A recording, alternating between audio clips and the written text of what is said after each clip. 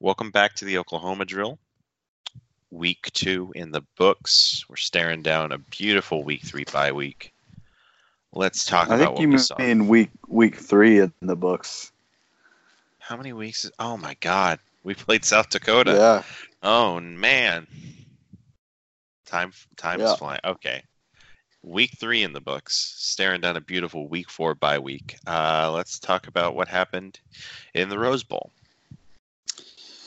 Yeah, so pretty much everything that I talked about on the last podcast about how I was kind of worried about the game. Those concerns were gone after about 2 possessions in this game. I felt, obviously watching OU drive down the field, Jalen Hurts had the 99 yards rushing on the first drive. So that did a lot to kind of ease the nerves. But, it was really that second drive, even though we had to settle for a field goal, it was like, oh, this is just going to be easy. So obviously, we came out, we took care of business and played well, which, was my main concern, was just not playing well. But it seems like, the team truly is focused and, they are taking every game seriously, or at least so far.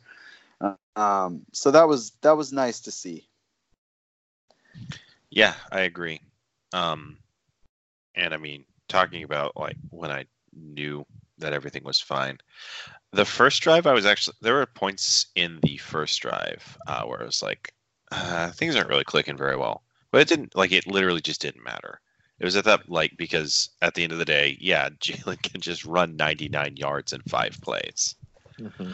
And we'll score a touchdown, and it will be inevitable because it will always be inevitable, apparently. And so, yeah, I thought that was fine. I was satisfied. It was about as ho-hum of a performance. I mean, you can always nitpick things, but in its totality, it was just kind of like, oh, yeah, that's a football game. There just wasn't that much to it. They were just very machine-like, especially in the first half, just kind of dispatching UCLA into its constituent parts and then putting it in the baggie and shipping it. I mean, you know what I mean? It was right. There was just very mechanical, which is good because honestly, that's what they should do to UCLA. Right, exactly. So right, it was good.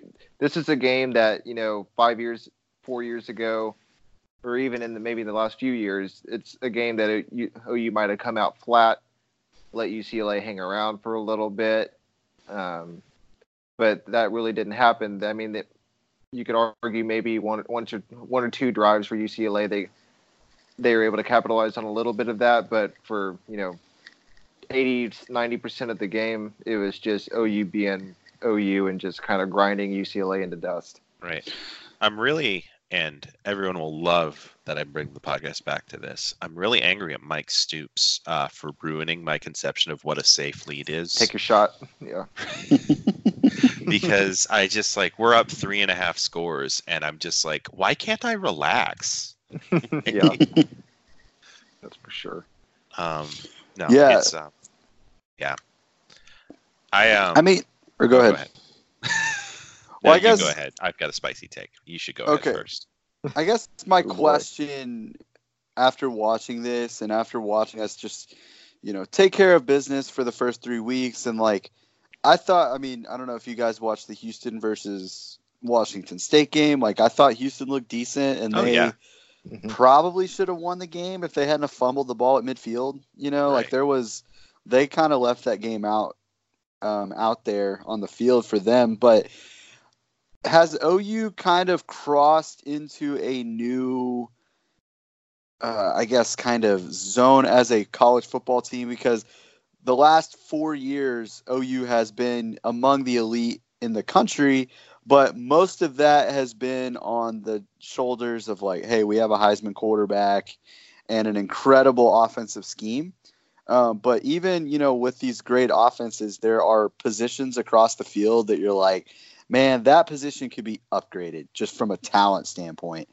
And has OU kind of crossed over into a more Bama Clemson area to where we're just talented enough that yeah, we're gonna just take care of business against crap teams like UCLA and Houston, and like it honestly doesn't even matter, like because I wouldn't say that we've been ridiculously clean so far offensively. Like we are just Mm-hmm. so Right. ridiculously talented and good. On offense, I would say yes. I'm still not there on the defense yet. I really like what Grinch is doing. I really like kind of the steps they're taking, but I'm not willing to say they're Bama or Clemson from a defensive personnel or just from I'm this confident in them to execute on a given week yet. I need to see them do it, just kind of, summarily dispatch Texas Tech, especially with the backup QB, because honestly, in the last few years, Tech having a backup QB, that's a Zeb Nolan situation, a Bruin. You know what I mean? So I need to see them take out Texas Tech and just kind of crush them early and not give up 300 or 400 passing yards to, Texas Tech second or third string quarterback. And just kind of do that throughout the season. I understand if they give up yards to Texas. That makes sense to me. But teams, what Alabama and Clemson do is, they typically crush teams that shouldn't be in the conversation week to week to week. So I'm not quite there, but I think they're getting closer. I see them getting closer. Yeah. So Well, and I think that we offensively obviously we're there and we've been there. Absolutely, yeah. But at the probably. same time, we were a bad Baker Mayfield game away from not being there offensively. Right. And Absolutely. I think we're kind of beyond that point. Like Kyler Murray was pretty money every week. Like he was just, and he was going to be dominant in some way. Even if he wasn't 100% with his passes, he would find a way to affect the game at an elite level. So I just think that like we're past the whole like, we don't have a walk-on center starting anymore. We don't have, even we don't even have a Drew Samia. I don't feel like, you know what I mean. And Samia was fine, but I think we're upgrading even on guys like that. Drew Samia, NFL lineman, was fine. Yeah. No, but I get what you're saying. I totally like. Honestly, here's a different spicy take than the one I was gonna offer. Could Tanner Mordecai have just won this game relatively handily? Yeah, I think so. Probably. There would have been times when we would be really frustrated by him throwing the ball in the dirt 3 times in a row, or just trying to throw it so hard into coverage. Mm-hmm. But yeah, we would have been fine because of the way we were running the ball. And I know Nathan wanted to talk about this, but this was probably the biggest defensive front we're going to face all season. Not necessarily the best, but just from a pure size standpoint, this is the biggest defensive line we're probably going to face all year. And also coming into the game, UCLA has been, terrible so far, but they had been defending the run at a pretty good level. Like they were having most of their problems are just pure offensively, inept. But defending the run on defense has not been something that they've had a huge problem with so far. And we just, from the very beginning of the game, it was just like they weren't there. Right. Talking about positions, this is going to sound really funny, I think. Because one of the positions where I feel like this has actually felt the most right now for me is running back. And a lot of that has more to do with injuries in terms of affecting depth than anything else in previous years. But there's not in past years, I think about Marcellus Sutton series or TJ Pledger series or in the past, there have been times when it's like, oh, that's the back on the field. Well, this isn't I wish it was a different one. And that just even Trey Sermon at times was that way, right? And he's changed. And at this point, it's early days, and we haven't played incredible teams, but like you said, this was a great defensive front, at least on paper, and I have come away from every game thinking, oh yeah, the third string guy should get more carries. like I feel so comfortable with all three of these backs just being able to do whatever they feel like. So that is absolutely an area where it's like where I feel like there's. Yeah, I 100% agree with you, but can I say, I guess my take is that running back is the least talented position on the field for OU on offense. No, I definitely agree. That's the thing. Is that like I feel like I think next year running back, even if this might be a hot take. Even if Brooks and Sermon both leave early, I think next year could be more talented at running back. Look, I couldn't agree more. If Brooks and Sermon leave early, that just means more Jaden Hazelwood as a third down back. Oh, you're gonna have to get off that one. You're gonna have to get off that one. Absolutely not. I know. But the list of running backs next year would then be Stevenson, Pledger, Major, and then the two freshmen. Right, and that's insane. So that's still the freshmen are going to be higher rated than any running back we've had since Joe Mixon and Samaje Perine. Right. Yeah, I mean Jace McClellan will be the highest rated guy since Mixon. He won't be as highly rated as Mixon, but he will be the highest rated since Mixon. Mm-hmm. And that was 2014, so over 5 years, 6 years. So yeah. Right. I mean, I think he slated to be an early enrollee, but that's getting too in the weeds. Yeah, just to go back to the original point of what we were trying to say on offense, I think we're to the point. You mentioned, Alex, that so many times it was Baker Mayfield having to have an incredible game just for OU to get the win. That happened multiple times. I really think we're kind of at the point, maybe I'll bite my words later, but that this offense isn't reliant upon Jalen Hurts he's had 3 in a row, but I'm not convinced that he has to account for 400 yards in a game for this offense to be clicking.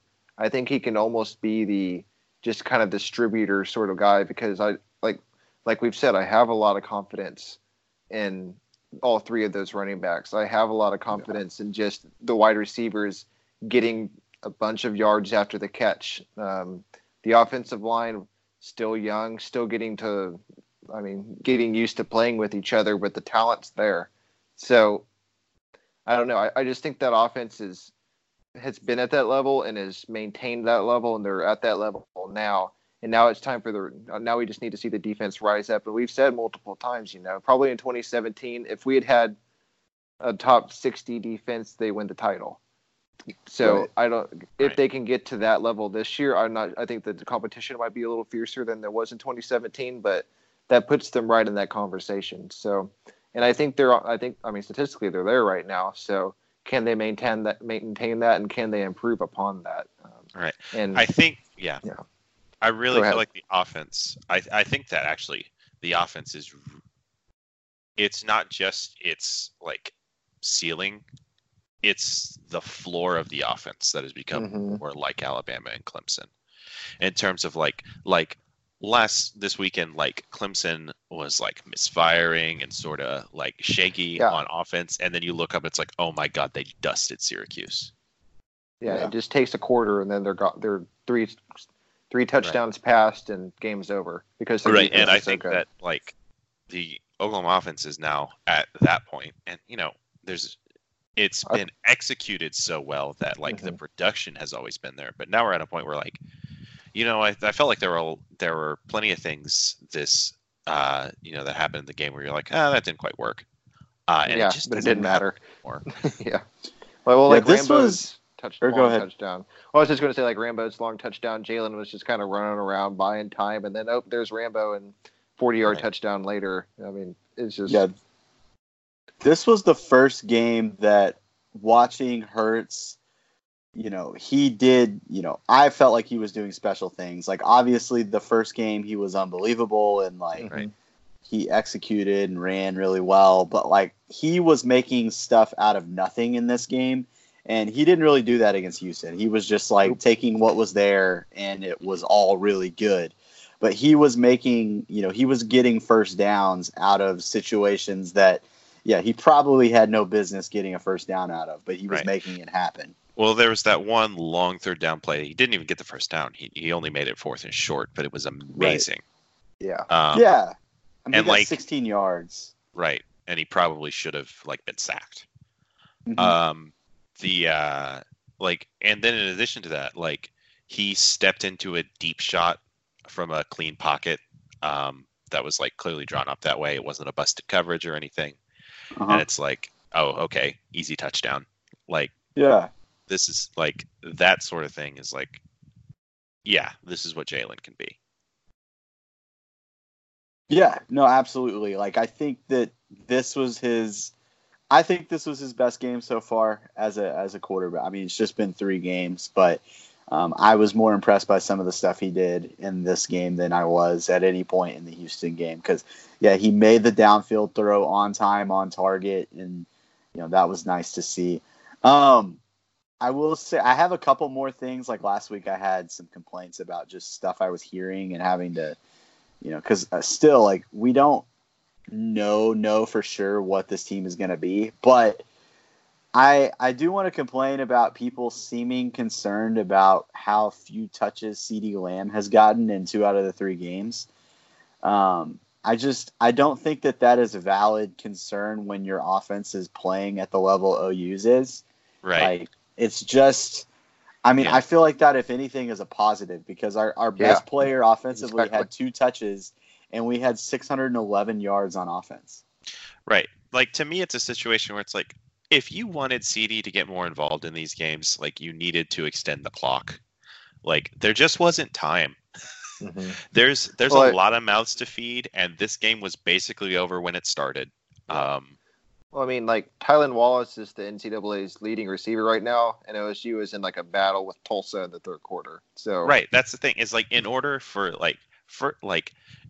this offense to really start, and it's crazy to say like really start putting up numbers, like they need to be in a situation where they have to, where they're not playing, backups in the 3rd quarter. So right, exactly. And I mean, I'm completely fine with them playing backups in the 3rd quarter the whole year because that means they're killing people. So right, but like if you want, like, in order for CD to get touches, CD has to be on the field. Exactly.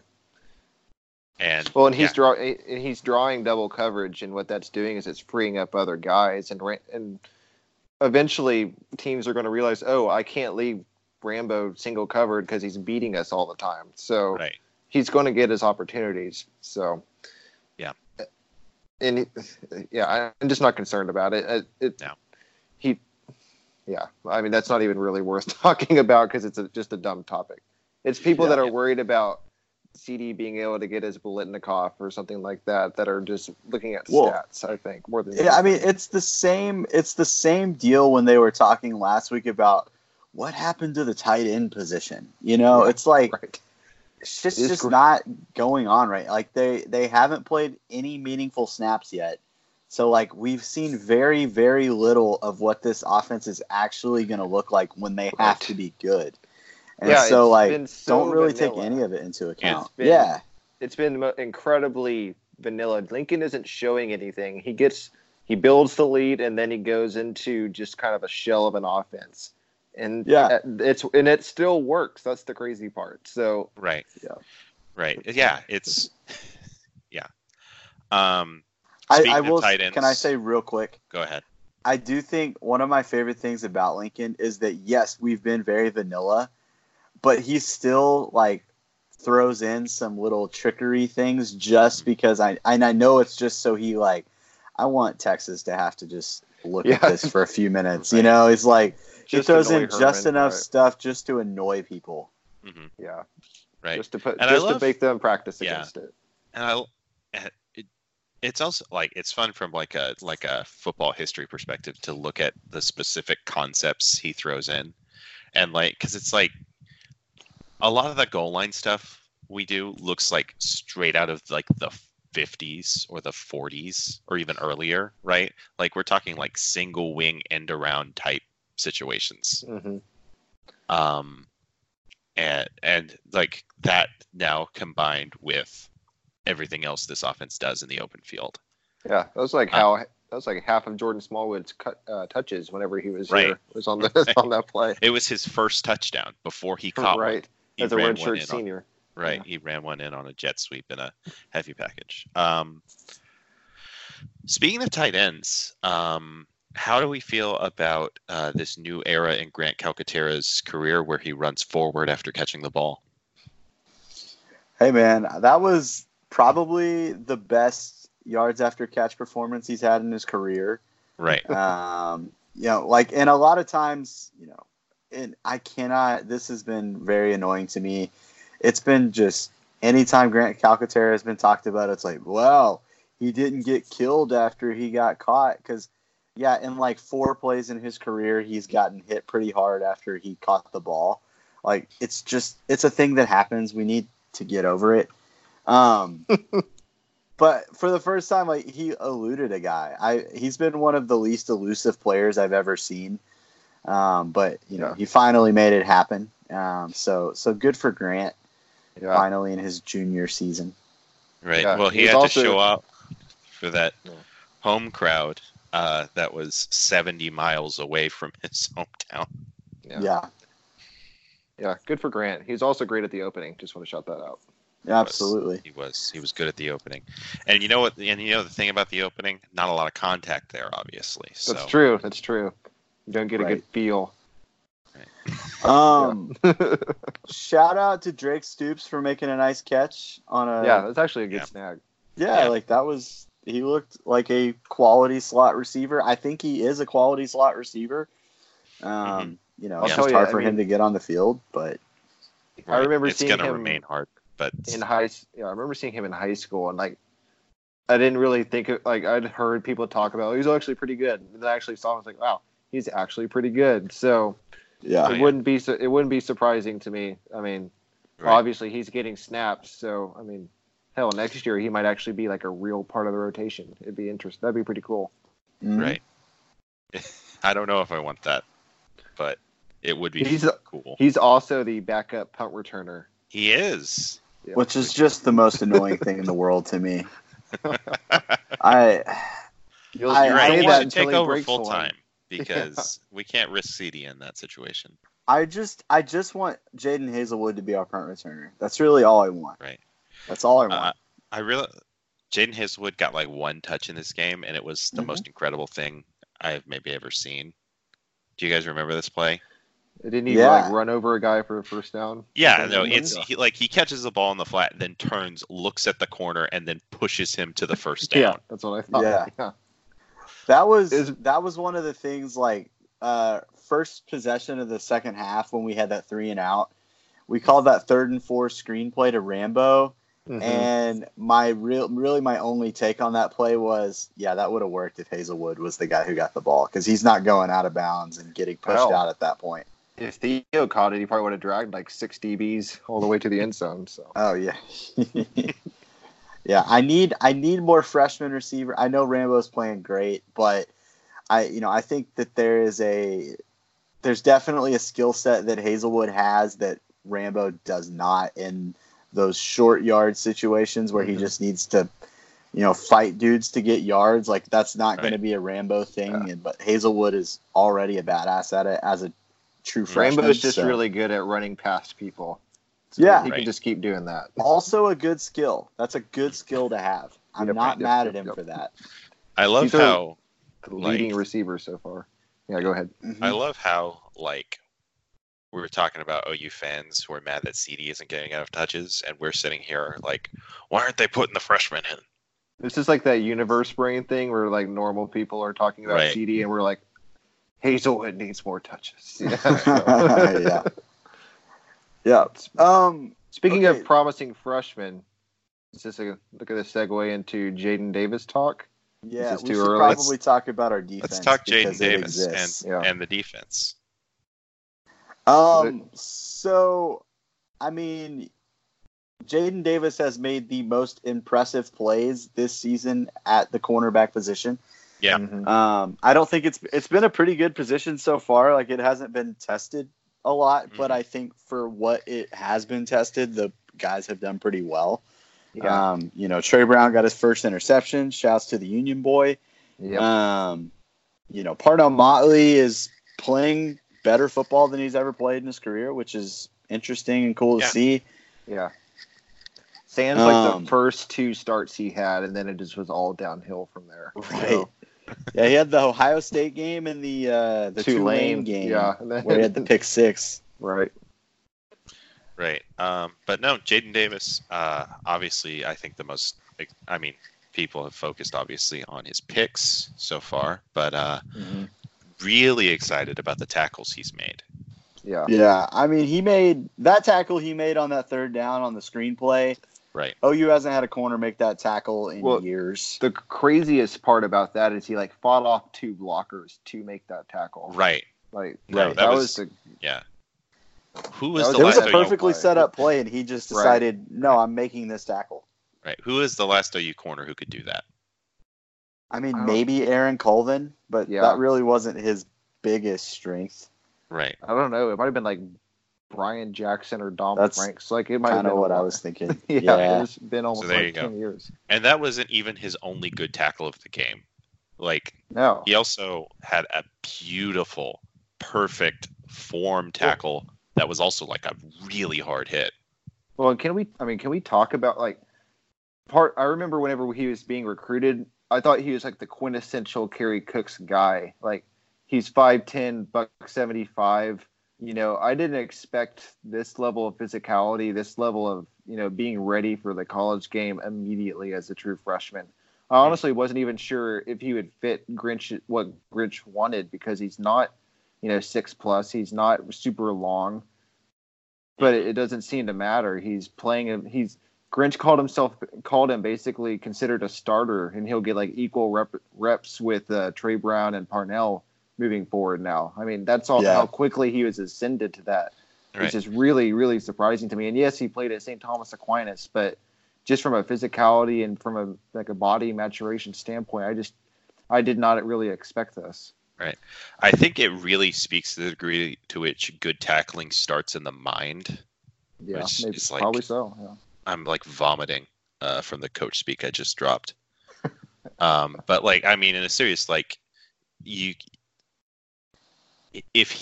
he is. You have to visualize yourself in the position. Right. Yeah. Well, he is not materially significantly larger than Buki in any dimension. And Buki is for his size, pretty astonishingly built. Mm-hmm. And yet this is the guy who can make the tackles. Yeah, Buki's a horrendous tackler. He's one of the worst tacklers. I need to talk about him. Because I know we'll talk about safeties and overall, but I've come to the deal with Buki is that there was that play on the edge that he was freaking there, and he was just stiff-armed into oblivion, and I don't think he's ever going to not do that. I don't think there's any situation where he's ever going to be a guy that is going to be able to make that tackle. He's a good football player in the sense that he has good instincts. He sees the game well because he's usually in a place to make a play. He is just, whatever it is, maybe partly mental, but I do think, you said he's not super different from Davis. He is shorter than Jaden Davis. I know he's maybe not listed that way. But Buki's 5'7", maybe 5'6", right? That dude is very, very small. I think maybe Jaden Davis has, maybe it's just because he's skinny, but it looks like his arms are quite a bit longer than Buki's specifically. Yeah. Which probably helps squat too. Yeah, he's just a little shrunk down football player to me, and it's a massive problem. He's like a linebacker at 4/5 scale. What Buki needs, I'm not completely ready to write him off as ever being truly effective, but I think they need to be smart in how they use him. Honestly, there are probably better guys that he could try and be, but I think Nikel Roby-Coleman of the infamous, Saints tackle, the Rams, the Rams nickelback. I think that's who Buki needs to try and emulate. Right. And that's how they kind of need to use him because he's pretty effective. He's not, the best slot corner in the league or the best nickelback, but he's a similarly sized guy who immediately comes to mind. He's playing in the NFL. He's fairly, a decent player.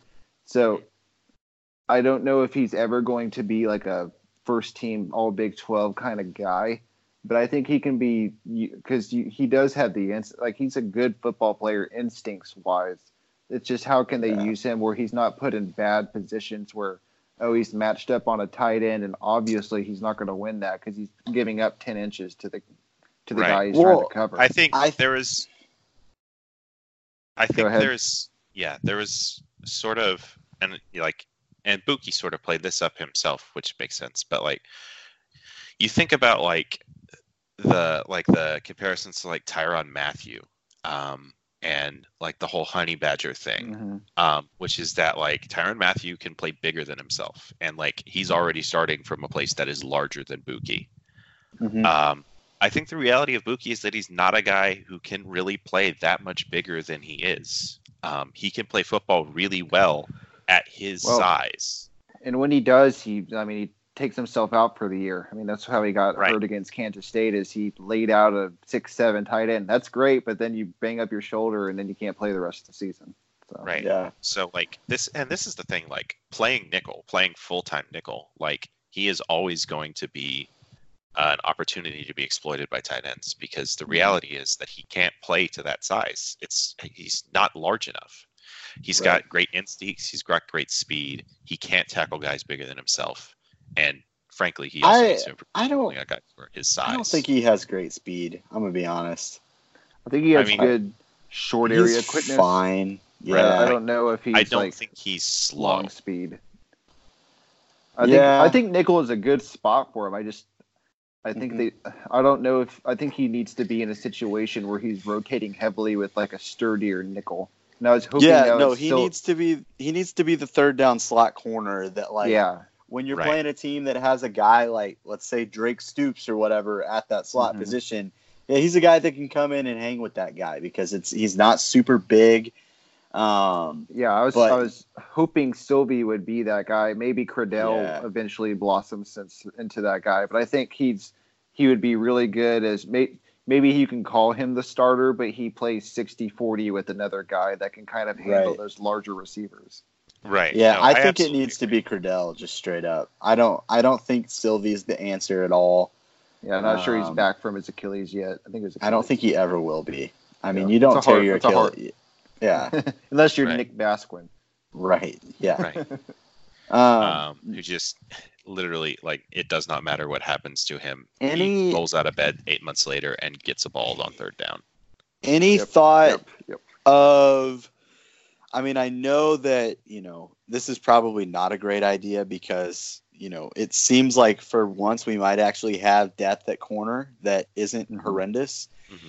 Any thought, I mean, it seems like Jaden Davis might be a pretty solid nickel to me, like just with his skill set.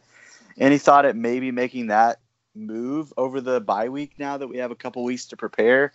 I mean, I don't think it'll happen, but how do you think that would be? Well, here's the thought. Idea? I think, and this is the most interesting aspect of this discussion is who would you rather have as like the third down slot corner guy? Would you rather have Jaden Davis or would you rather have Buki? Oh, Jaden Davis all day. Right. Like, I mean, that's true.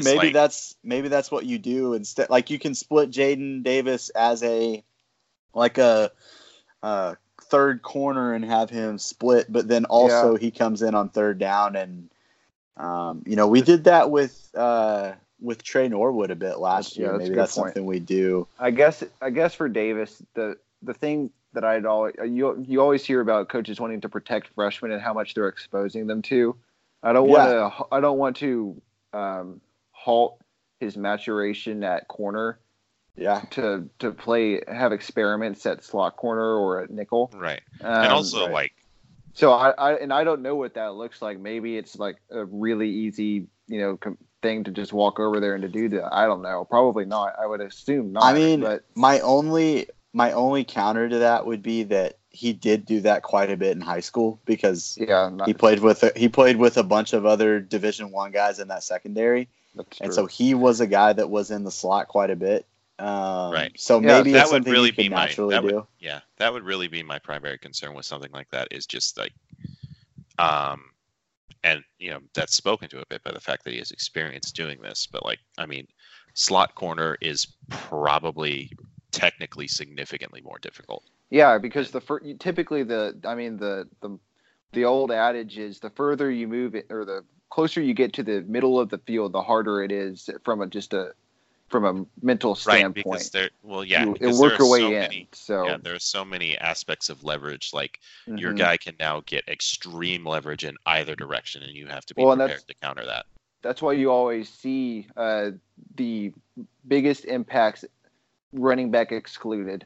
Of immediate impact freshmen always kind of work their way outside in corners, wide receivers to defensive ends, and then kind of rarely do you see the true freshman middle linebacker unless like it's they have to. It's Unless like everybody Kenneth else Murray, got hurt, so now you need to get your athletic yeah, monster in there. unless it's Kenneth Murray basically playing because John Michael Terry hurt his foot and we have no one else. I mean, or at Alabama, both of your starting middle linebackers have torn their ACLs or whatever, and now you're starting two freshmen. I mean, that happens some, but in a perfect world, usually if everyone's healthy, freshmen aren't just leapfrogging guys at those middle positions because they just have so much going on. And Bookie's talked about it at nickel, particularly. He's in some looks he's playing basically like a small linebacker. Some looks he's playing corner. Some looks he's playing safety. He's playing all over all these different responsibilities. And maybe Jaden Davis is up for that. I don't know, but that would be my primary concern. Now, if he's done it a bunch in high school, I honestly don't remember what his huddle looks like that much. If he's been exposed to that, then maybe he's he's already able to step into that quicker. And if that gets him on the field, and it's kind of like an O-line situation where it's your 5 best DBs are out there in that scenario, then yeah, hell yeah, let's do it. But Right.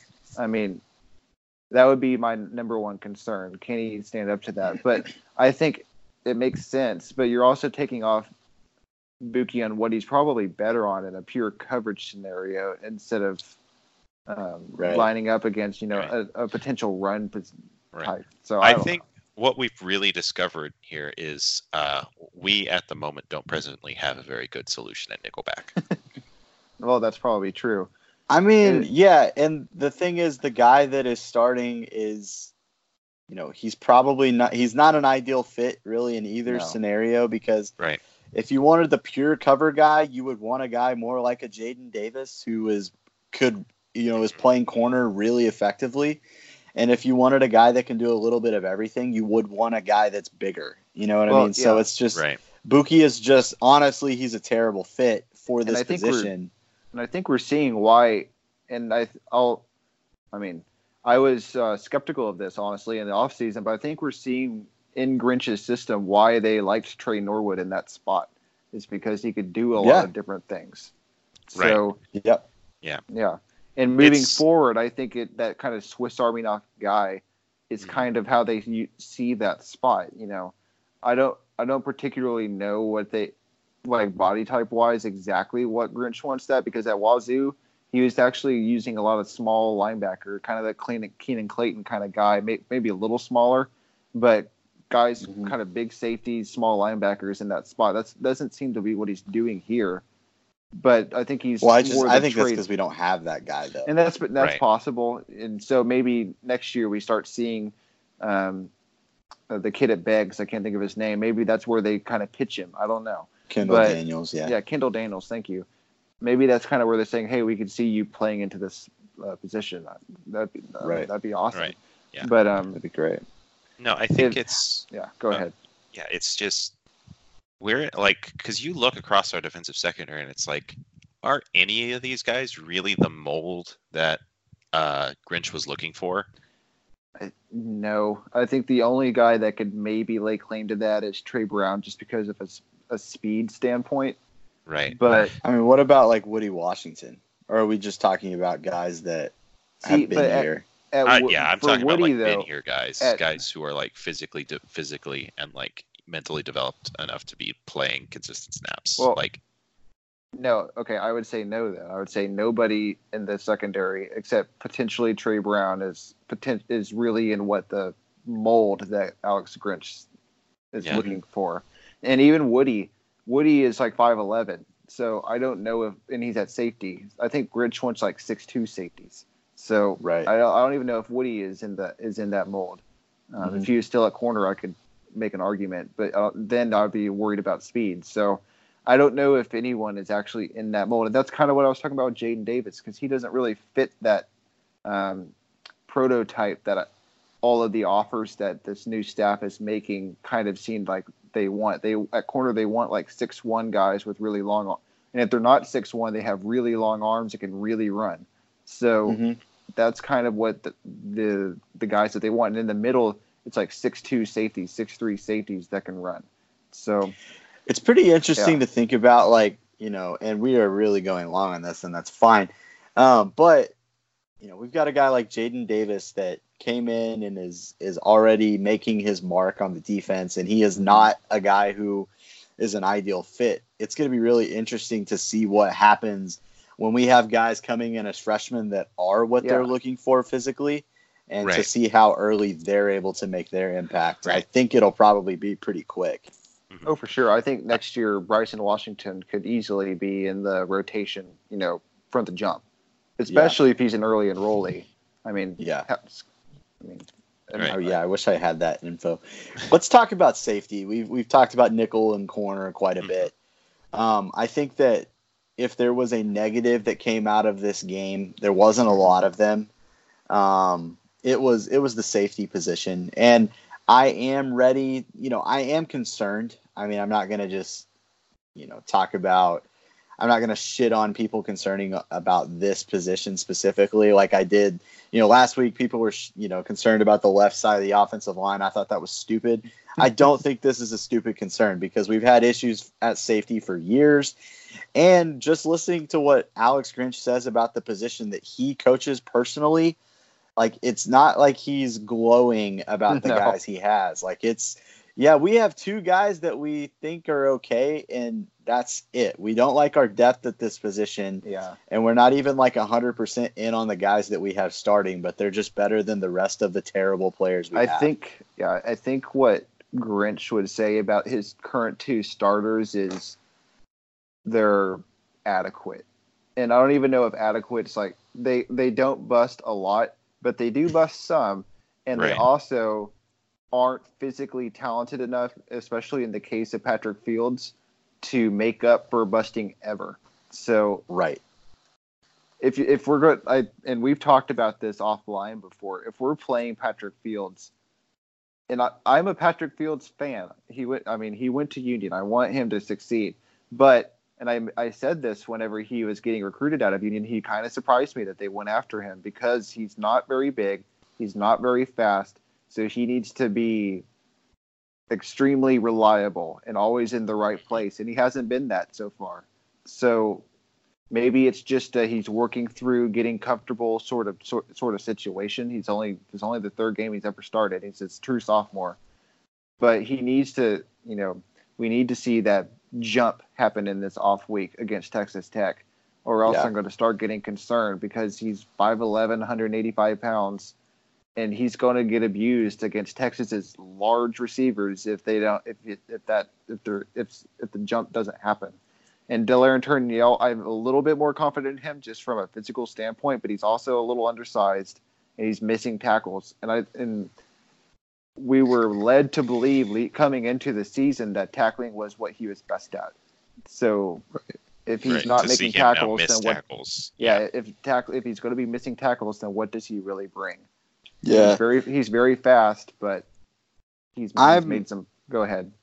Yeah, I don't think that we've seen enough positives out of him. I think I'm equally concerned with both. Like, Fields is busting more than he can afford to. And but it's not like Delarian Turner-Yell isn't busting. Right. And, he just, he has physical tools, but those aren't really being showcased right now. Yeah. I guess what I'm trying to say is that he has a higher ceiling, so I'm willing to give him a little bit more leeway. Sure. Yeah, I would be more inclined to yank Patrick Fields before I would Delarrin Turner-Yell, just because I think Patrick Fields, he is what he is, and this is what you're going to get. I don't know how much better he can get outside of just feeling really comfortable in his spot. And maybe he becomes really comfortable and becomes really steady, and we just don't worry about him that much. But I need to see it with him. So I think with these two guys, what we need to see from them when we watch a game is we just need to not notice them. I think that's what needs to happen, because I don't think we can look at either one of these guys and think, yeah, they're going to be playmakers for us. And I know, I was relatively high on these two going into the year, and I know that I probably was a little too high on both. I wanted to like both of them quite a bit. I don't think you should feel bad about that, because Grinch did talk them up, and maybe now what we're seeing is the reason he was talking them up is because there's just a void behind them, and they're the only two that were even remotely close to being able to play. Right. So I think that's 100%. Yeah, and that's what I was a little bit afraid of, but I was hoping it's just because, they're pretty good, and these other guys just aren't quite there yet.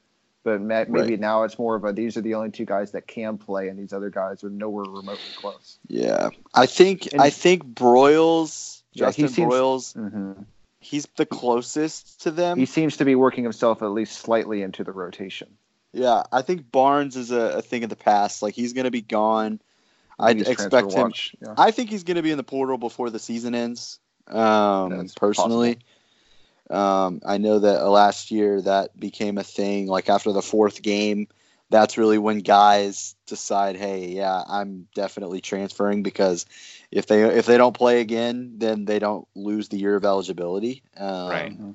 So I expect something like that probably from Robert Barnes. I don't think he'll be here long term, which is unfortunate, because that guy is, probably the most physically talented safety we have, and it just hasn't worked out. But a lot of injury issues, and just he's also a legacy, so you kind of root for those guys also. Right. Yeah. This is speaking sort of broadly about our discussion of defensive backs and physically what we want out of our defensive backs, and what Grinch is looking for. And you guys can tell me how you feel about this as a point of concern, because it kind of feels like when basketball fans talk about their ideal small forward, and it's like what you're describing is like an all-star. Right? Mm-hmm. It's like, oh yeah, we just want a guy who's 6'9" and he can defend and he can shoot. Yeah. Right. So are you asking what are our ideal safeties and corners? What do they look like? It's just everybody wants the 6'2" guy that can run. I mean, right. It's we want a bunch of guys who are both very tall and very fast. Yeah, there aren't very many of those. So I mean, you have to be realistic. But I mean, a good example would be in this current recruiting class, OU is targeting Dante Manning, and at one time had Dante Manning committed. Dante Manning is not 6'2". He plays cornerback, for those that might not know. But he's about 5'11", but he has really long arms, and he can run really fast. And so that's kind of what we're talking about, where he might not check every box, but he checks most of the boxes. And that's kind of and what Grinch, I think what we're learning about what this defensive staff wants is, they want tall, but what they're more concerned about than anything is long. And what we mean by long is wingspan. How long are their arms? And Dante Manning has really long arms. So he might be 5'11", but he has a 6'2" wingspan. And so that's more what they're looking for. And if they can run 10.6, then that's kind of what they're envisioning on the outside. And then inside, it's, again, it's length. It's how fast are they? And speed D is it's supposed to be more of a hustle thing, but it's also a literal thing. So they need to get Sam Presti in on the scouting. No, absolutely. And he'll find us. Sam Presti will find Alex Grinch some safeties. Yeah, he'll get some length out there on the football field. They might not be very good at football, but they'll be long as hell. So. I want to see Jeremy Grant play safety now. There's a lot of sawed-off guards out there that should be looking at safety. So Yeah, no Yep. kidding. No kidding. Okay, so, we've kind of, we've gone into a long, detailed discussion about, maybe some of the issues defensively, but I think that we can all say that we're pretty comfortable with what we've seen from our front six. Oh yeah. They completely and utterly dominated a bad UCLA offensive line. We just kind of set up shop in the backfield. And I really had a tremendously hard time believing that UCLA's offensive line could be that bad because their center's name is Boss. yeah, that's pretty sweet. Yeah. Yeah, their interior. Well, both their guards and their tackles are just going to have nightmares about Jalen Redmond because he was living in their backfield. I wanted to know like what percentage of snaps he played. He made it. He put pressure on Dorian Thompson-Robinson because it would seem like it was every time he was on the field, he was just immediately in their backfield, and it was very fun to watch. And like you look at and this might be jumping forward too quickly in terms of like the overall picture, but you look at what the front six did in this game and you start to recognize like the way we're talking about this defense is like, okay, there's like, we're concerned about like fit at nickel and like weakness at safety. Whereas like last year we were talking about a defense that failed to consistently do anything well at any position.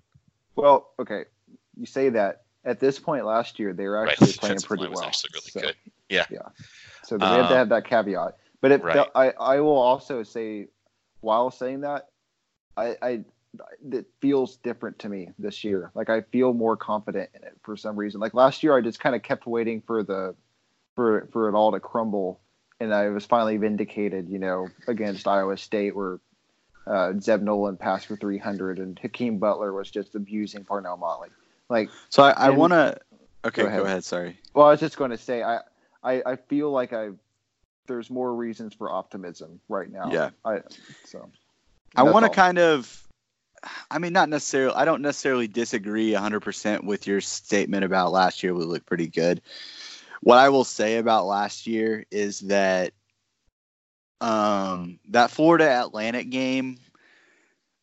Chris Robinson was terrible in that game. He missed a lot of open throws, and they had multiple penalties on their first couple drives that kind of stalled drives. But we didn't know that. Yeah, and like that really helped our defense. And I haven't seen that kind of thing so far where it's like, oh yeah, we've dodged a lot of bullets because the other team is dumb and they're just horrendous. Like we haven't played. UCLA is bad offensively, but they were bad last year, and we actually put up better defensive numbers this year against them than we did last year. Yeah, on the road. On the road, right? Dorian Thompson-Robinson was in his first start as a college quarterback last year, and now he's in year 2. And he's looked bad this year, but I mean, you can't really convince me that he isn't better at football now than he was in his first start as a college football player. You know what I mean? Oh, yeah. Right. And I'm not trying to say that, last year we looked pretty good, so this year we could definitely crumble. And that could happen. But what I'm trying to say is this year, it might be relatively similar starts, but it feels more legitimate this year than I ever felt at this time last year. Because last year, I honestly was just waiting for it all to come crashing down. And it did once they got into conference play. And this year, I feel like they can build on it better. Last year, I mean, I think it was 2 good games, and then Iowa State was that third game, and they just lit our asses up. Right. I can't remember exactly, but that sounds right.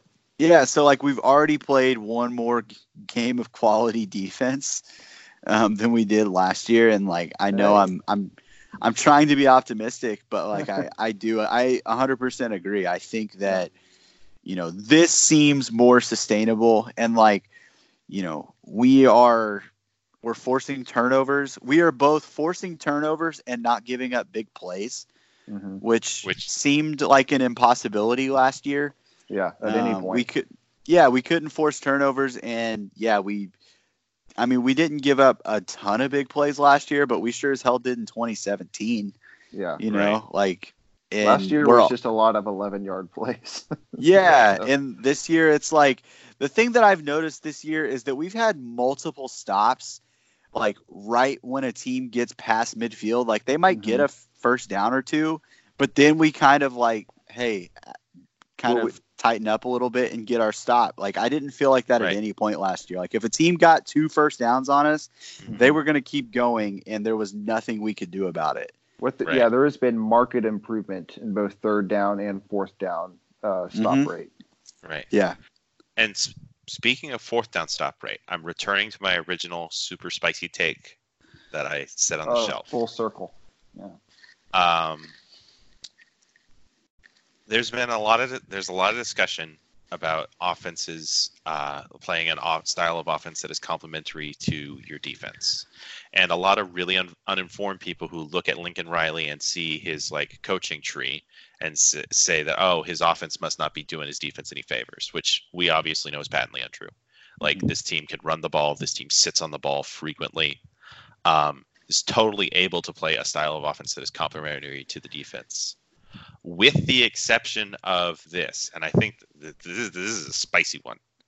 I think that the offense might be uncomplimentary to the defense purely on the facet that it is too good, and so coaches are way more willing to go for it on fourth down than they might otherwise be because they have no expectation of stopping us. Just to keep up, basically. Right. Well, and I think. Can I throw something something else out there too? Yeah, sure. To kind of support your, I think that in the spirit of saying the offense is too good to help the defense, I think they score too fast sometimes unintentionally. Like they don't really score too fast because of tempo.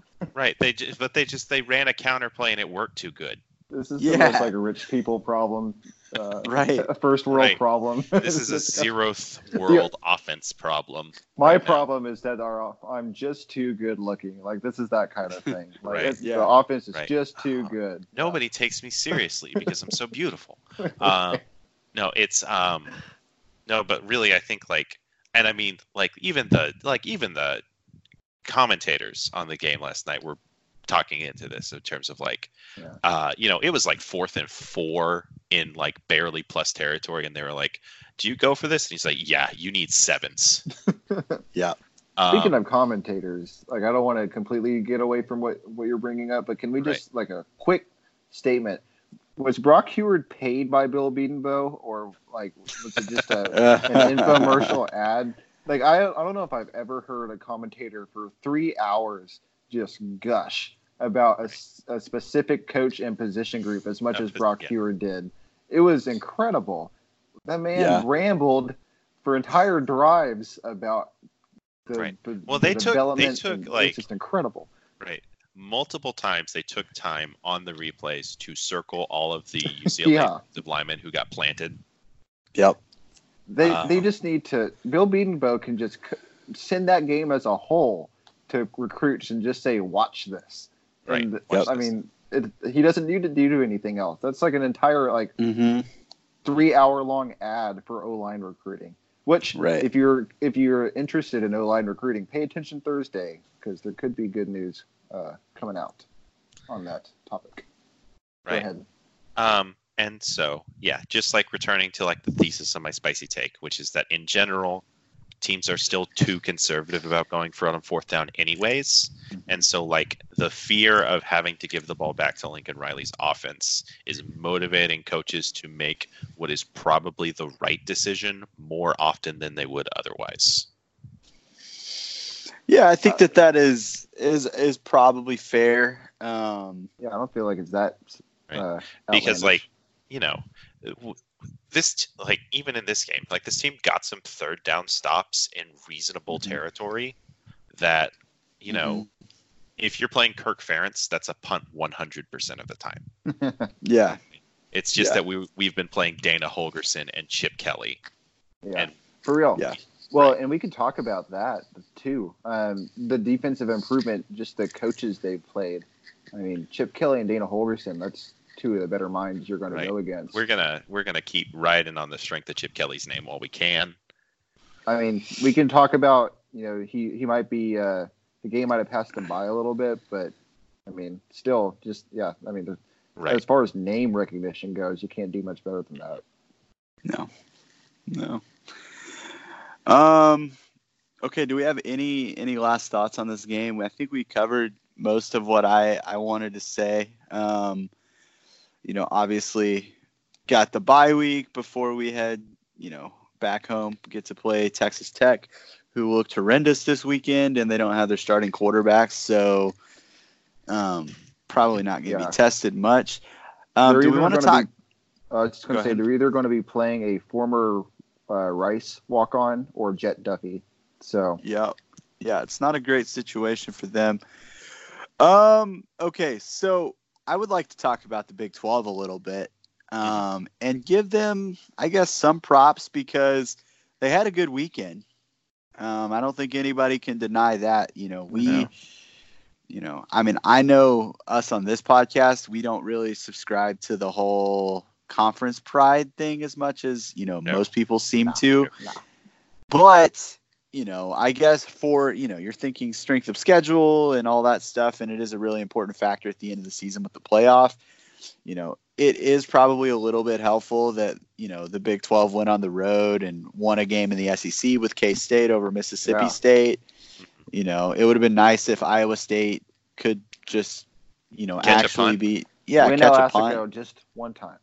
Yeah, just beat them once. But, obviously what we saw Kansas do was probably the most surprising result that has happened in college football in the last few years. If we're being honest. They didn't just win. They beat the shit out of them. They beat them by like that was like multiple scores. Yeah, just watching Bill Connolly reckon with oh dear, the numbers are not going to like this one. Yeah, I want to know what happened. I want to know what the hell happened to Boston College. That seems impossible. They lost to a team, and it's not like Kansas has shown improvement this year. They've been Kansas. No. They lost to Coastal Carolina last week. They should have lost to Indiana State. They are still in the hundreds. Right. They're not good. Boston College's defense is just that bad this year, apparently. Yikes. Puka is the only decent player on their entire offense, and I just don't know how they could hang 45 on Boston College. So, yeah. But it was fun to watch. No doubt about that. Yeah, absolutely. Okay, so big game this weekend, game near and dear to my heart. We got Oklahoma State traveling to Texas. And I know that I've definitely watched more Oklahoma State than anybody else on this podcast for obvious reasons. And how do we feel like this game's going to go? Are you guys buying Texas at all? How do you guys feel about this? Go ahead, Ryan. Well, I was just going to say I have not watched a single snap of Oklahoma State, so I can't really speak intelligently about them outside of just reputation. I mean, we don't do a lot of speaking intelligently on this podcast, so that's totally fine. That's a fair point. I mean, okay, I will take Texas in this, even though Oklahoma State's won 5 straight in Austin, just because. Which is hilarious, by the way. Yeah, it's a great stat. I just think Texas is more talented, and when in doubt, I tend to lean blue chip ratio, but. This is a game that I could absolutely see Texas losing because Tom Herman has a bit of a reputation for getting his team up for the big ones and then laying eggs. So I think they played pretty well against LSU. Yes, they got toasted on defense, but is anyone really? I mean, Joe Burrow was obviously a Heisman candidate. Who didn't see that coming, right? So. Yeah, I think they're going to give up some yards, but I think they're also going to score a lot of points. And I think it'd just be a classic Big 12 shootout. And it'd probably be, 42-38 or something like that, Texas at the end of it. Okay. Yeah. I am really hoping that my ride or die Sam Ellinger sucks take really just takes flight in this game. And we just see a beautiful performance of 2 not great quarterbacks against slightly overmatched defensive secondaries. Oh yeah, this is the 2-year anniversary of his throwing the ball at the end zone. Just throwing it just straight to another guy. In the stands. Yeah, for sure. Oh man. Yeah, it's I want nothing more than for Sam Ehlinger to regress to his mean. I don't know if it'll happen necessarily. Devin Duvernay is still good. Like Colin Johnson is. I mean, we could have a whole podcast. He's big. We probably couldn't. Nothing else. Yeah. About how Colin Johnson is just. If I was a Texas fan, I would be really confused and frustrated with Colin Johnson because he's almost like if 80 Miller. He's like 1.3 80 Millers.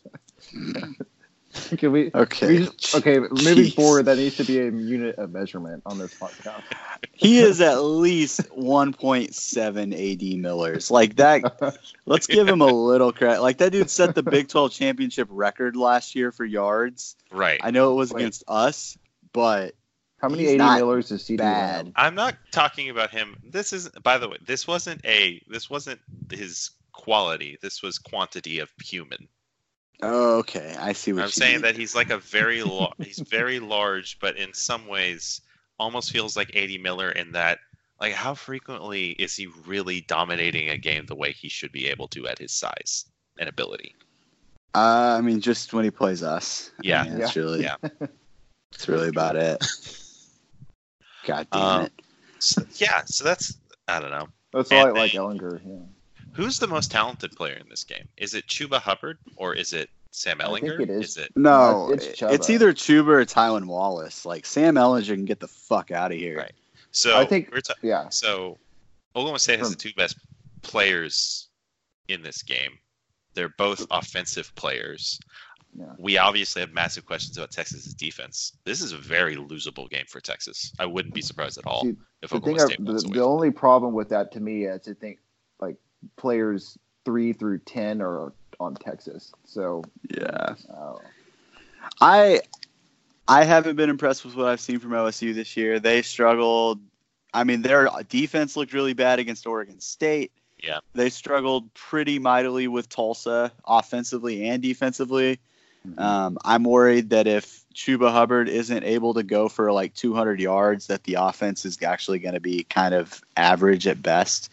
Right. And I think that, you give Todd Orlando something to just really key on, and I think he is smart enough to figure out how to at least limit him. Right. So that's a concern. and while Texas isn't like super great in the front seven, they have some dudes at DB. So I know they got some yards put on them against LSU, but Yeah. LSU also has really good receivers, or at least really good Right. receivers. Yeah. talent. Yeah, I think So- it's going to come down. Presumably, Todd Orlando is going to say, "All right, Chuba, you don't get to play football today," Yeah. and then just dare Spencer Sanders, a quarterback we've all agreed can't really throw a deep ball, to try and give Tylan Wallace enough ammunition to get them over the line. Well, if nothing else, he has a quarterback to emulate, just chucking it downfield and hoping Right. something works. So Right? Yeah. How many pass interference calls in this game do you think? At well, it's least at Texas. So at least 8. And I think 7 of them will be on Oklahoma State probably Yeah, because it is at Texas. And as bad of luck as OU has with pass interferences, that Texas has that good of luck. So, I mean, we can call it luck. We you have to remember where all the refs in the Big 12 live. Yeah. So, yeah. Anyways, is there anything else? I mean, there are some good matchups this weekend. Notre Dame's going to get blitzed. I am so excited about that. I hate Notre Dame. They're going to get shown to be the fake ass team that they are. I'm That's just glad exciting. to not have to. I'm just happy we went to hear about the Notre Dame, making Playoff their way bullshit. into the playoff. Right. No, the I'm very whole happy year. that Georgia's going to go ahead and stop that one pretty Yeah. quick. Yeah. Georgia Nip that in the real bud. good, by the way.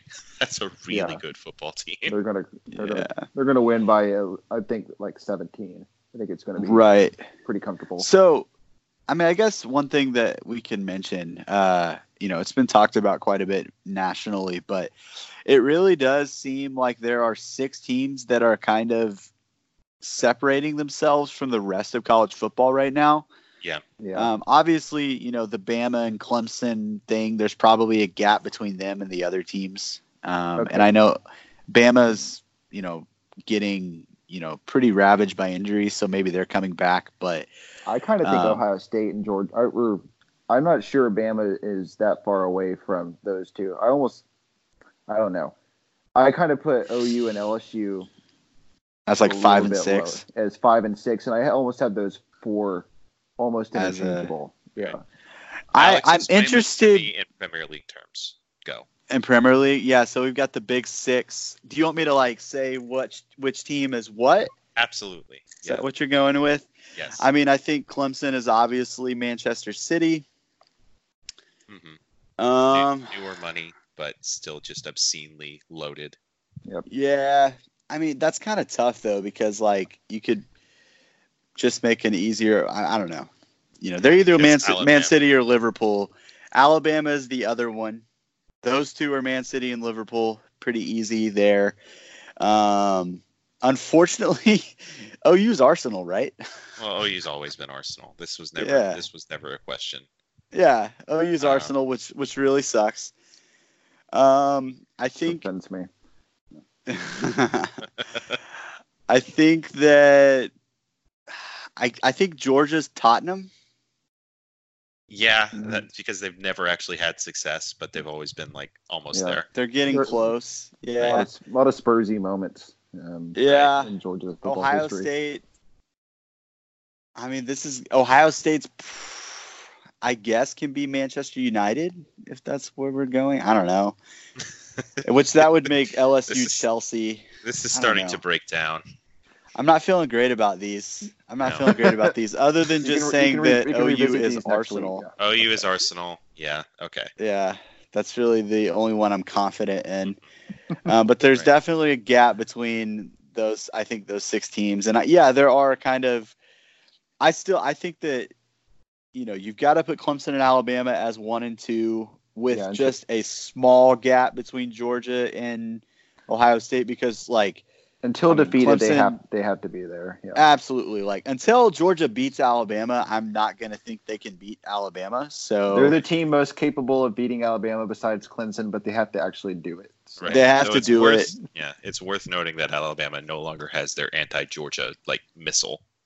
That's true. We have them now, so that's good. Yeah. And I tend to lean. I think OU's probably number 5 in this scenario. I think that they're probably better than LSU. Yeah. I'm not convinced LSU can do it for a whole season. I agree with that. And it's really unfortunate for them that they don't get to play Alabama now. If they could play Alabama next week, that might be a really good thing because Alabama's going to be starting a lot of freshmen on the defense. Yeah. I think they lose to Bama and also drop some random game to A&M or something. Oh, please not A&M. Yeah, I don't want it to be A&M, but something like that, No, maybe Auburn. I don't know. I would bet that probably happens. I think they'll be 10-2, and people will be like, "Well, shit, they could have been so much better." That kind of thing. Yeah, I mean that's the story of them. That's how they go. Because I look at Joe Burrow, and it's clearly a good quarterback, probably not this good. I saw him mocked in the first recently, and I was just like, what the hell? So, I mean, well, the thing is, the guy I was going to compare him to is he's probably Luke Falk good, and that's a starting quarterback in the NFL now. Oh. Yeah. Got that Mike Leach coaching, so. Right.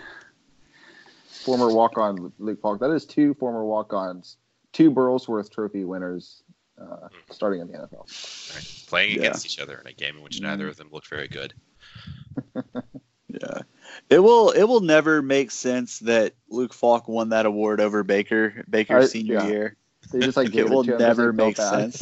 Yeah. Oh crap! I'm seeing report that TJ Pledger is nearing his return from injury. That's exciting. Already? Yeah. I thought they said yesterday that he probably wouldn't be back for Tech. Did they get upgraded or something? I don't know. I'm seeing a deal on maybe the Oklahoman. Maybe nearing his return means that somebody said he'll definitely be back for the next game. Maybe. Yep. Well, we'll see. Yes, I mean that's cool. Our he got deep his job running back stolen, core so. gets deeper, so sweet. He has already gotten his job stolen. Yep. Yeah, it's true. It's true. All right. I think we should end it. Like I'm kind of out. Yeah, there's not that much more to say. We got a bye week coming up. I hope everybody enjoys it. That'll give us plenty of time to really ruminate on the rest of the college football landscape. Which that's actually a joke. I have to go to a wedding. But so, thanks for joining us all. You can subscribe to the podcast on iTunes, the Google Play Store, or on Podbean. If you enjoyed the podcast, share it with a friend. And you can follow us on Twitter at Alex P. Purdy and at RWMaxi. And we will see you so soon, eventually.